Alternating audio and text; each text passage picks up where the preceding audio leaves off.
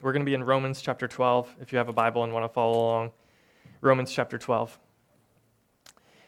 We want to talk about this simple question this morning, and that is this. What kind of culture does the good news create? What kind of culture does the good news create? So we've been talking for the last several weeks about this good news that we have as Christians. This good news that even though we are sinners, that God has come to us by sending his son Jesus. And that because of what Jesus has done in his death and in his resurrection, we can be made right with God. How does that message, how does that news create a culture in our community? In other words, what should it feel like here for people who believe that message? What should it feel like? And the reason that it's important for us to talk about this is because you know, just like I do, that it's possible for us to deny with our culture what we declare with our message. Isn't that true? Amen. That it's possible to deny with our culture what we declare with our message. And I need to confess to you that last week I messed up on this. If you were here last week, I just want to apologize quickly. There was a spot in the sermon where I was quoting a friend of mine, and I included part of his quote that was not kind.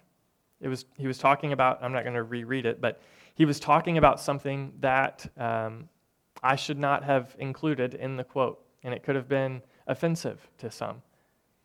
And you need to know that I'm sorry for that. And that is not the kind of culture that the good news creates. And so this is not something that's just for you that, hey, here's how you need to start living so that you can begin to have the kind of culture that blah, blah, blah. This is something for me too. Like Clayton said earlier, we're broken people here. We're all people who are in desperate need of grace. The prerequisite to following Jesus is not being good enough. It's admitting that you're sick enough to follow Jesus.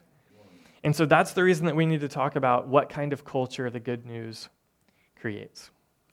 So Romans chapter 12 is where we're going to be. And this is exactly what Paul talks about in Romans chapter 12. Now, here's what's amazing to keep in mind as we look at this. The guy who wrote this, the guy who says, here's how you're supposed to live as Christians, before he met Jesus was living the opposite of this. He was literally hunting people down to arrest them and have them executed. And then he met Jesus and something changed. And all of a sudden now he's the kind of man who, under the direction of the Holy Spirit, is telling people to embody this kind of culture that he's going to talk about. So keep that in mind as we read this. So what we're going to do this morning is look at verse 1. Verse 1 is going to kind of be a heading for the rest of it, and then we're going to walk through it together, okay?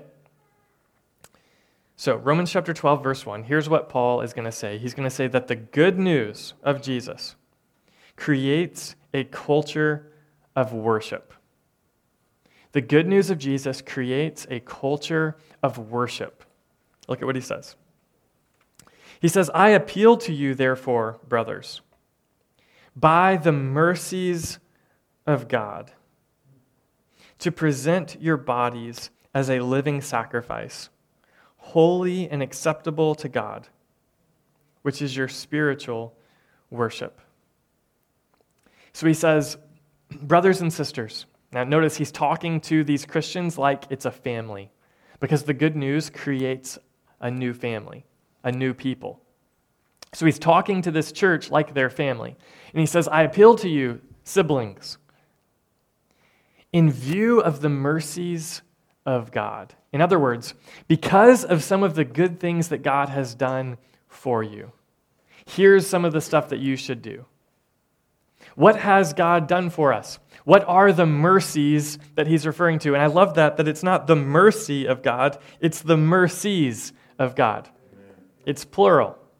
What are the mercies that God has done for us? Well, God has done some general things that if we're not careful, we'll just completely forget about, that he's the one doing them. Jesus says this in Matthew 5:45. He says, for he makes his sun rise on the evil and on the good, and sends rain on the just and the unjust. In other words, some of God's mercies to us is just some of the natural things that happen in the world. The sun came up today. It was cold, but praise God that it's not always this cold. The mercies of God are new every morning in normal way. You got up this morning. That's the mercy of God.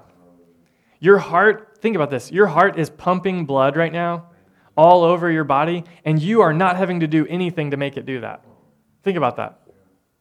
That's the mercy of God. So in a general way, God is constantly providing for us, and we call this His common grace. He's doing this for good people and bad people. The sun rises on the good and the evil, He says. The rain falls on the good and the evil. He provides food and vegetation for good and bad people. So the mercies of God include His general provision, but He says, I'm appealing to you, brothers and sisters, meaning that God has also done some things specifically for Christians. And of course, He's saying this after He's just spent a whole letter so far talking about what those things are. So what has God done for His people? You know what He's done is He's sent His Son, Jesus, that even though we were created to have fellowship with God, and even though we had rebelled against God and broken our fellowship with Him, God came near to us in His Son, Jesus. He sent His Son, Jesus, to die on the cross in our place so that we could be forgiven of our sins, and He's raised from the dead so that we can have new life. That's what God has done for us. And when we place our faith in Him, then the resurrection power of Jesus becomes ours. We become new. We become forgiven. And you can be forgiven this morning. You can be restored this morning regardless of your guilt and your shame, regardless of what you've done, regardless of what you're planning to do tonight. You can be forgiven because of what Jesus has done for you. So the invitation to all people, that's why it's called Good News for all people. The invitation for all people is to come and believe in what Jesus has done for you. That's what the mercy of God is. So he says, in light of that, in view of that mercy, here's my appeal to you. Or here's what I'm pleading with you to do.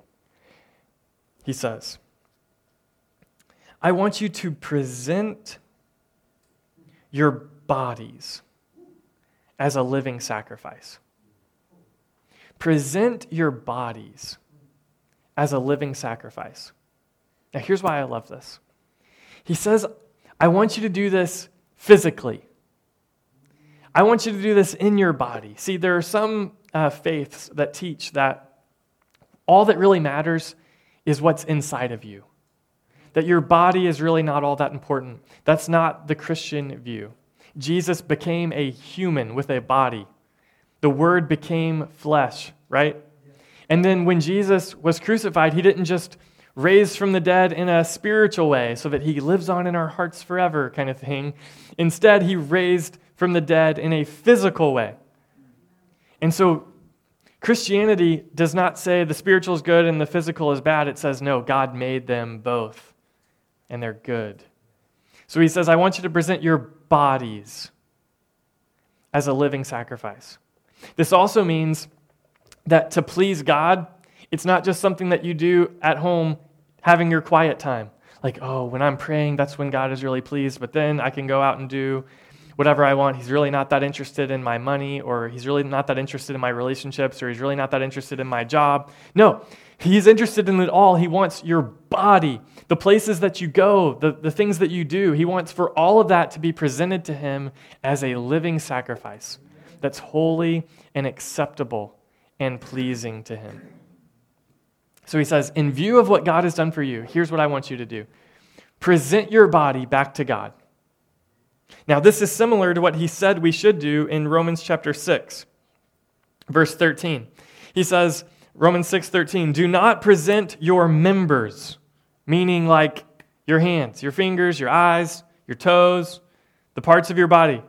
Do not present your members to sin as instruments for unrighteousness, but present yourselves to God as those who have been brought from death to life, and your members to God as instruments for righteousness. So he's just reiterating here. Because you've been raised from the dead, because you've placed your faith in Jesus, here's what you got to do. Present yourself to God, your whole self. And then he says, this is your spiritual worship.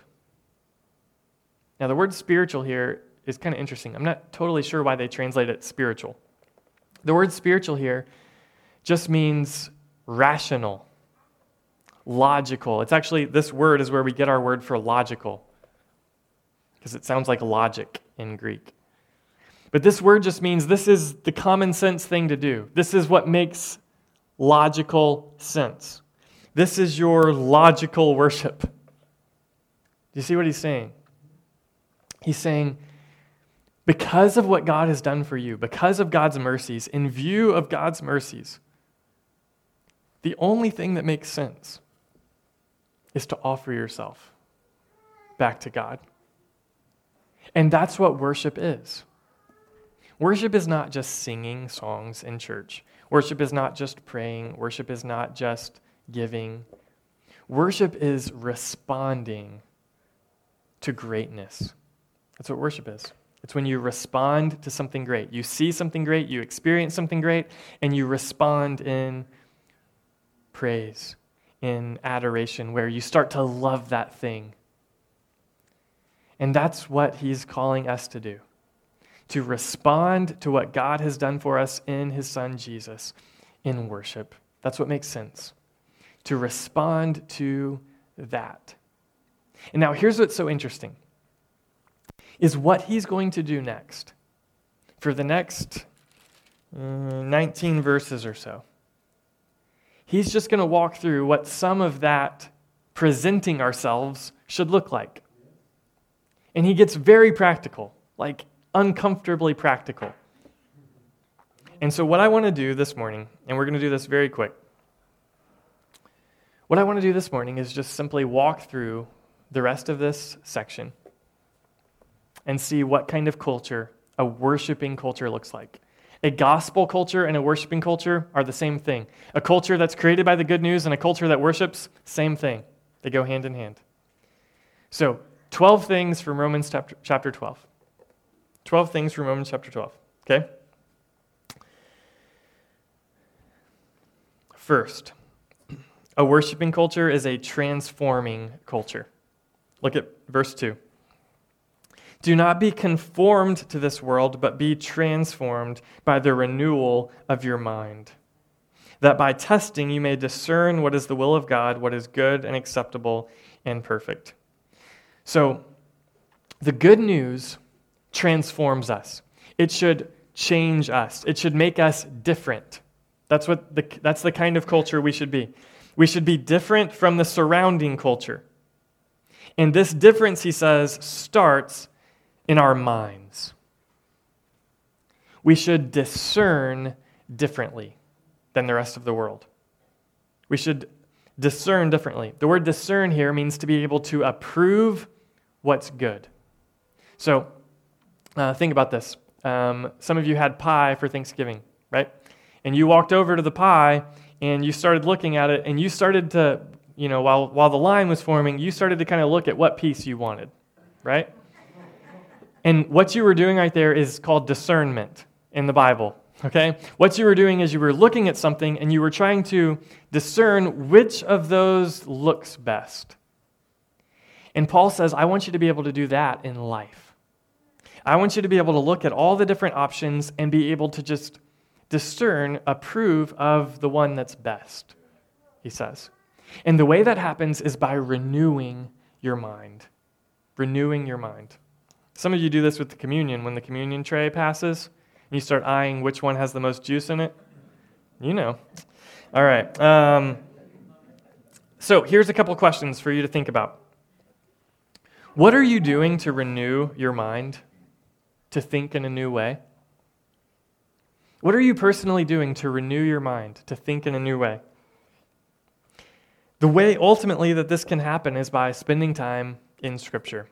So, how are you incorporating Scripture into your life personally? How are you personally incorporating Scripture into your life? And for some of the young families in the room, let me ask you this. How are you incorporating the Scripture into your family, into your rhythm as a family? Because we know, there's Netflix and there's all kinds of cool stuff that your kids are into, but how could you intentionally begin helping them encounter the Scripture? So, that's the first thing, is a worshiping culture is a transforming culture. Second, it's a self-aware culture. It's a self-aware culture. It causes us to think accurately about ourselves. Look at verses 3 through 6. For by the grace given to me, I say to everyone among you, not to think of himself more highly than he ought to think, but to think with sober judgment, each according to the measure of faith that God has assigned. For as in one body we have many members, and the members do not all have the same function, so we, though many, are one body in Christ, and individually members of one another.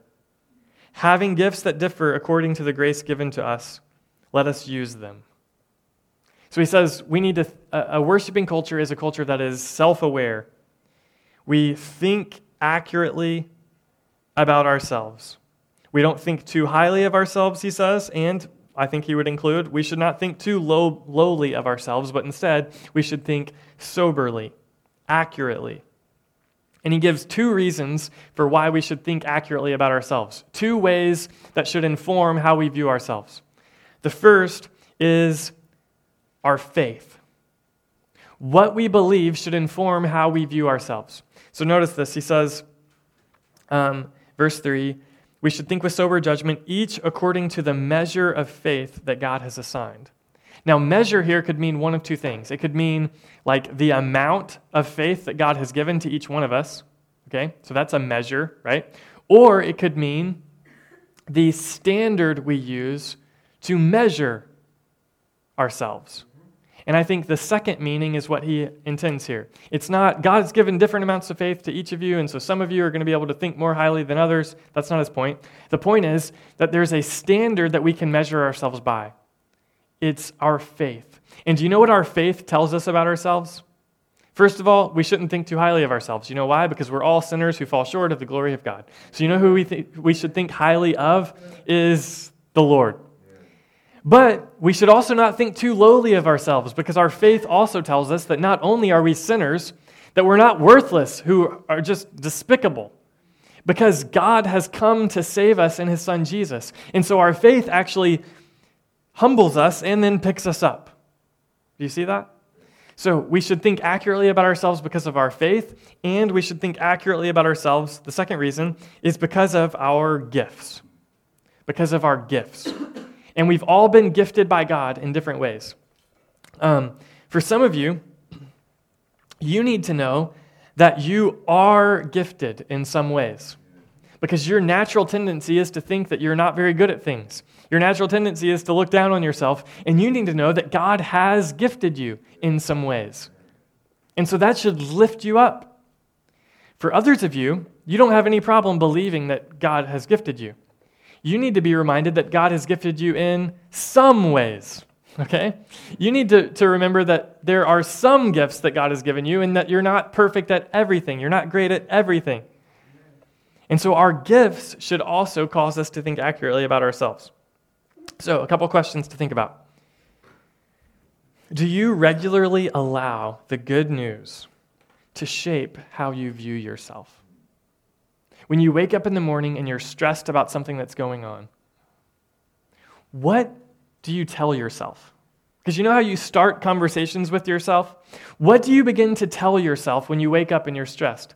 What if you began to tell yourself the good news and it reminded you that your security, your future is not dependent on how all this stuff works out, but instead your future is dependent on something that Jesus has done for you in your place? And how could that begin to inform the way that you feel about yourself? Here's another question. Do you know what your gifts are? Do you know what your gifts are? Do you know what you're good at? And do you know your limits? Do you know your weaknesses? Number 3, a cooperating culture. A worshiping culture, a gospel culture is a cooperating culture. He says, verse 4, "For as in one body we have many members, and the members do not all have the same function, so we, though many, are one body in Christ and individually members of one another. Having gifts that differ according to the grace given to us, let us use them. If prophecy, in proportion to our faith. If service, in our serving. The one who teaches, in his teaching. The one who exhorts, in his exhortation. The one who contributes, in generosity. The one who leads, with zeal. The one who does acts of mercy, with cheerfulness." Now, this is not supposed to be an exhaustive list of gifts. It's not like you have to go and find the gift here. He's just giving some examples of things that people are good at. But a culture that is created by the good news is a culture where we all have different gifts and we work together to accomplish something. That's the kind of culture that it is.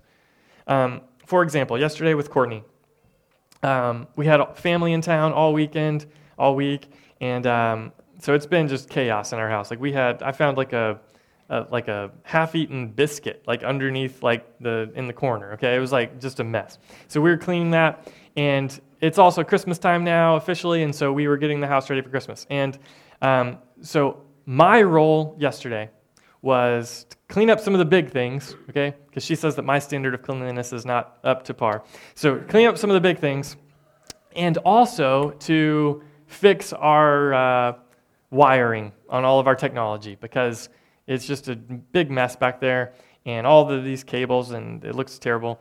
And I'm good at that stuff. I know how to, hook stuff like that up, and I know how to run it and make it look good. And Courtney doesn't know how to, she did not know what an internet router was until we got married. And so she wasn't going to be very good at that. So that's my role. Her role, deck the halls, man. Deck the halls. All right, so she got it all ready, and it looks amazing in our house now. But that was, in our marriage, we knew we've got different gifts. We're not all going to be able to accomplish the same thing. We're going to accomplish more if we divvy up the tasks and we do our thing. And that's the way that a family works, right? And if the church is a family, then that's the way that the family works. And so we need to cooperate together. We need to have that kind of culture. So how can you contribute to the church family? How can you contribute to the church family? And when I was thinking about this, I thought, man, I need to give them some list of things that we need right now. And no, that's not what I need to do. You need to think about, what are you good at? How has God gifted you? What are the things that you care about? What are the things that God has placed in your heart to do? And you don't need me to make an announcement about that stuff. Instead, you can influence some people around you and go do that thing. You can see needs and address them. You can look at, these are my gifts, and you can just do it. So how can you contribute to the church family? Number 4, a worshiping culture is a loving culture. Look at verses 9 through 10. He says, "Let love be genuine. Abhor what is evil, hold fast to what is good. Love one another with brotherly affection. Outdo one another in showing honor." Love, in this context, I think, is putting others ahead of yourselves. It's caring for others. It's pretty simple, right? So here are some questions for you to think about. Somebody asked me this one time, and I thought, man, this really cut me deep at the time. Are you more concerned with being interesting or interested in others? Are you more concerned with being interesting or interested in others? In other words, when you're talking to somebody, are you trying to come across like, wow, that person's so interesting, that person has such good insight, that person has such a lot of stuff going on, that person, wow. Or are you more concerned in a conversation with being interested in the other person, finding out what they've got going on? Here's another question. Where in your life could you intentionally lay down your preferences for others? Where could you intentionally lay down your preferences for others? You really like it this way, but for the sake of this other person, I'm going to do it your way. Where could you do that? The church is to be a loving culture where we do that for one another. Number 5, it's also to be a genuine culture. He says, let love be genuine in verse 9. The word genuine means not playing a part. It means not being a stage actor.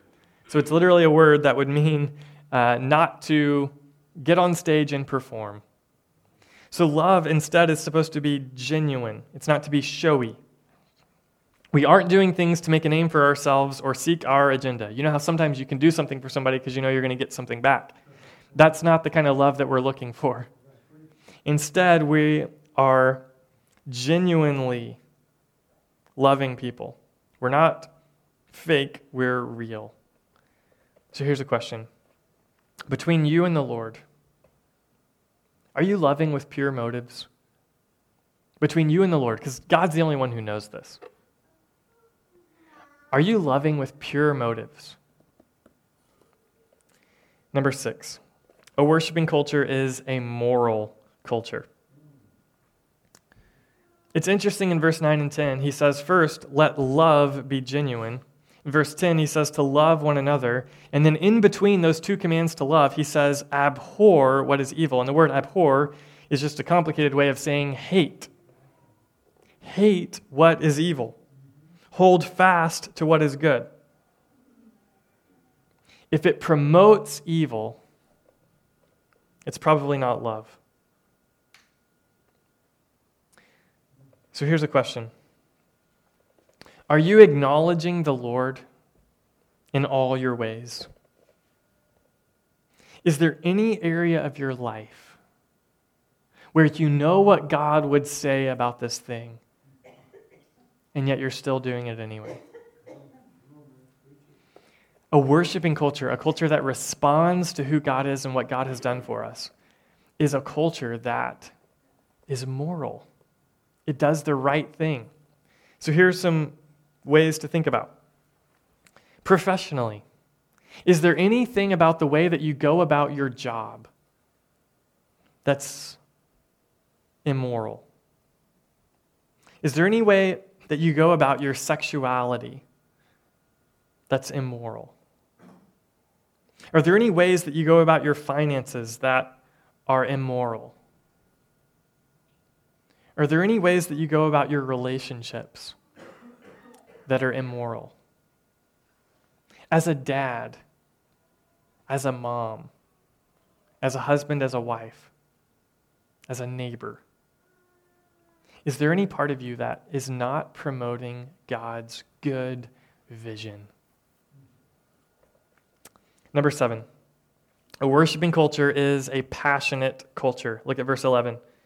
He says, do not be slothful or lazy in zeal. Be fervent in spirit. Serve the Lord. The word fervent there is the word enthusiastic, excited, passionate. A worshiping culture is a culture that is enthusiastic to serve the Lord. Does serving the Lord, serving God's people, seeing His name spread in the world, does that excite you? Does it excite you? And if not, why? Seriously, think about that. There's no judgment here, right? Because we're about to talk in a minute about how we're not supposed to judge. So there's no judgment. But does it excite you? Does the idea of our church flourishing, of people coming to faith, of us starting more churches in this city and around the world, of seeing people go from death to life in Jesus, does that excite you? If not, why? Could it be that you need to examine, am I a Christian? Am I a Christian? Now, I'm not saying that if you're not excited about that stuff that you're not a Christian. I can't know that. But it's worth you considering, am I? Because what happens when I move, when I trust in Jesus, when I believe in Jesus, is I move from death to life. Now that happens instantly for some, and the change happens gradually for others. But all of us are new creations. And when we trust in Jesus, something happens where there's a heart that's beating again. There's passion. So, do you know Jesus? Have you ever recognized that you are a sinner who needs a Savior, and that Savior is Jesus? And have you trusted Him with your future? is maybe one of the reasons that you're not passionate right now is just that you've gotten too comfortable or bored. Here are some ideas if that's you. Read some missionary stories. Read some conversion stories. Literally just Google, or I can send you some resources. Read some conversion stories because they are exciting. Read the book of Acts. Man, you talk about just firing you up. Take a step of faith. Take a step of faith, meaning do something that puts you in a position that's difficult. Here's some ideas for that. Share your faith with somebody. Give sacrificially. I don't have time to tell you the story, but this past year, I was making half the income in 2019 that I made in 2018. Okay? That was the plan. And so I started praying about that, and then I still had some opportunities to give to some things. And I'm not telling you this to build myself up. That's the opposite of the point. The point is, I had to learn to trust God with what I was giving, and God honored that, and my faith in God and His provision and my faith in God grew because I was taking a step of faith. I was trusting God with something. A step of faith is not complicated. It's, God, you say this, so I'm going to trust that you're going to do that. And so I'm going to do what you say. That's it. So take a step of faith. Start discipling somebody.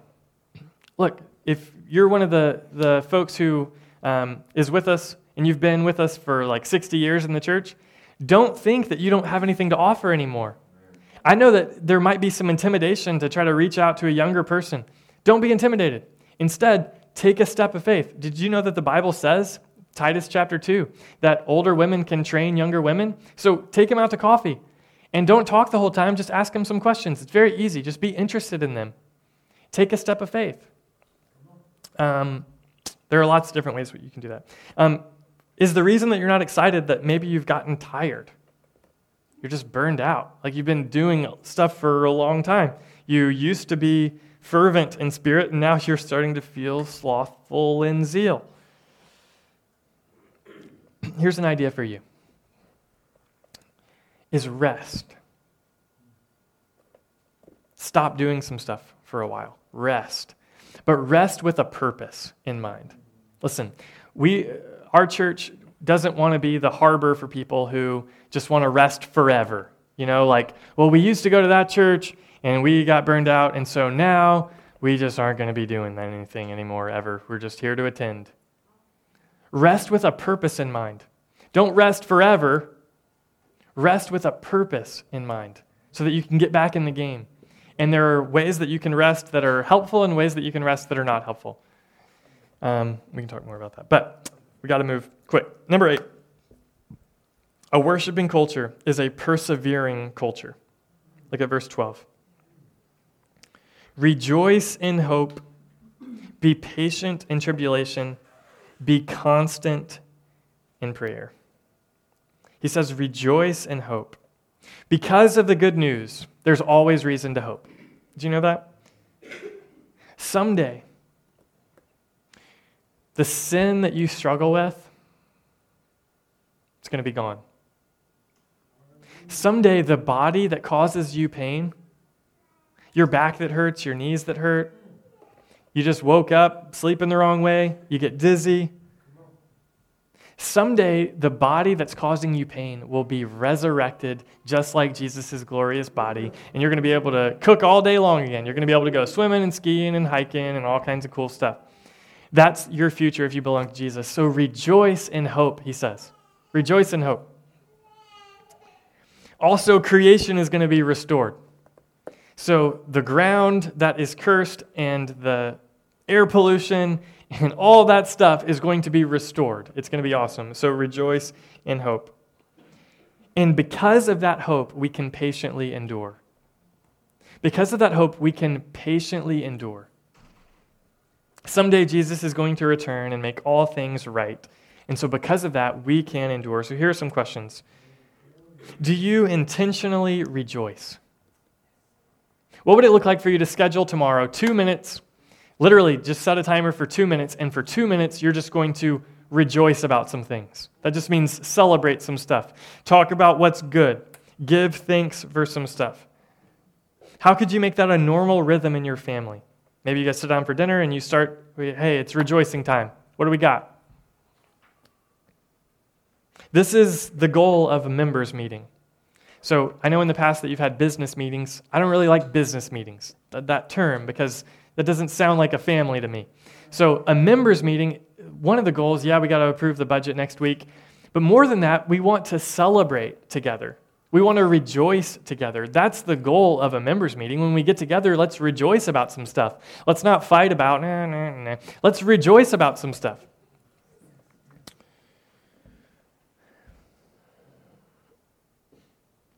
All right, number 9.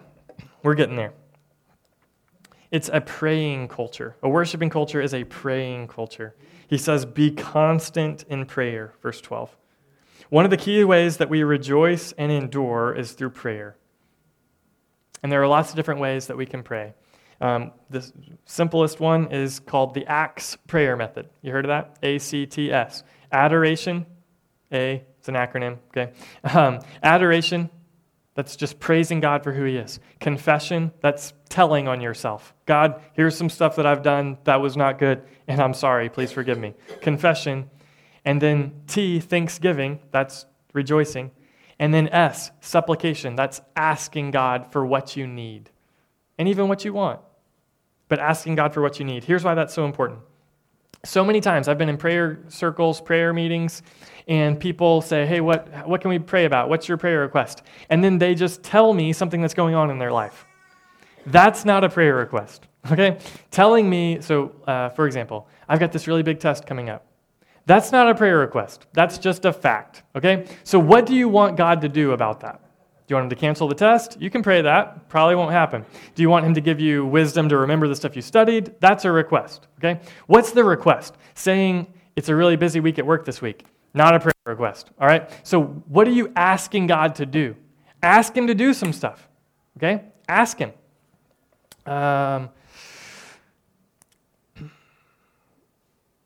Perfect. Okay, let's move on. Number 10. A worshiping culture is a generous culture. It's a generous culture. Look at verse 13. Contribute to the needs of the saints and seek to show hospitality. Generosity here is directed towards the saints. Notice that. Galatians 6:10 says this, so then, as we have opportunity, let us do good to everyone, and especially to those who are in the household of faith. So we are supposed to care for people who are not part of the faith, but we also have a special obligation to care for the saints, God's people. This is a culture where we take care of each other. So what are the needs of the saints? Well, there are some practical needs like, food, shelter, clothing, basic needs, right? There are some practical needs that as a church we should take care of for each other. And we're in the process right now. We've had a group who's worked on some of that, and we're in the process of trying to put together a plan for that. But there's also spiritual needs that we have. We need to be fed as believers. That's one of the reasons that we preach and teach, and that's commanded. We need to be comforted and supported, and we need people that we can laugh with. That's why community is important. So by supporting the local church, you are contributing to the needs of the saints. So here are some questions for you to evaluate. How are you investing in God's people? How are you contributing to the needs of the saints? Number 11. A worshiping culture is a hospitable culture. Look at verse 13. Contribute to the needs of the saints and seek to show hospitality. Hospitality is offering kindness to strangers. So here's a question for you personally. Do you open up your resources to people? How could you begin to open up your resources to people? Your car, your house, your time, your mind. How could you begin to open up your resources to people? And here's, as a church, are we ready to receive people on Sundays? When we see people that we don't know, that's a stranger in, generic terms, are we ready to welcome them, to engage with them? A worshiping culture is a culture that's hospitable. And here's number 12. A peaceful culture. A worshiping culture is a peaceful culture. Now, number 12 is kind of a trick because there's actually 4 elements to being peaceful, and we'll go through them real quickly. Okay? We're going to read verses 14 through 21. Bless those who persecute you. Bless and do not curse them. Rejoice with those who rejoice. Weep with those who weep. Live in harmony with one another. Do not be haughty, but associate with the lowly. Never be wise in your own sight. Repay no one evil for evil, but give thought to what is honorable in the sight of all. If possible, so far as it depends on you, live peaceably with all. Beloved, never avenge yourselves, but leave it to the wrath of God, for it is written, "Vengeance is mine, I will repay," says the Lord. To the contrary, if your enemy is hungry, feed him. If he is thirsty, give him something to drink. For by doing so, you will heap burning coals on his head. Do not be overcome by evil, but overcome evil with good. So a worshiping culture is a culture that is peaceful, that's easy to be around.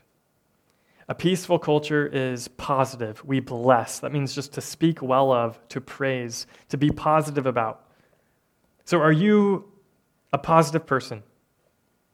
Do you have good things to say about people? Even people who have wronged you.